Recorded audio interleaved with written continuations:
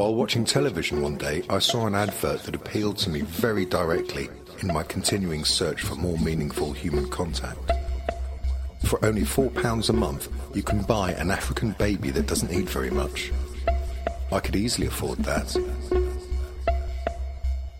The company that was selling an African baby that doesn't eat very much was called Sam Fox. I think I recognised the name.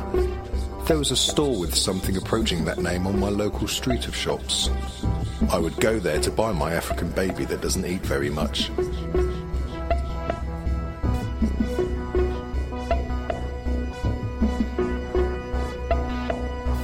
I entered the shop. The shop owners had forgotten to put one of those things that go ding on the door, so I made the sound myself. Ding. The nice lady behind the counter looked up with a slightly puzzled look on her face. I disregarded this as of no importance whatsoever, and I said that I would like to purchase for £4 a month an African baby that doesn't eat very much. Her puzzled look continued. I felt a slight annoyance at her inability to understand. I can easily afford it, but can I have one that hasn't got them flies all over its face? I said. Her look of puzzlement turned to one of concern.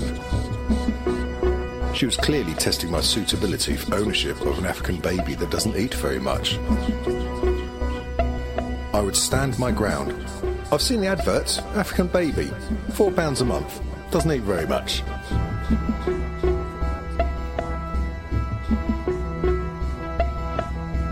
The now shock-filled face of the annoying lady stammered something about having to go and speak to the manager and went into the secret back room that they all have in their shops.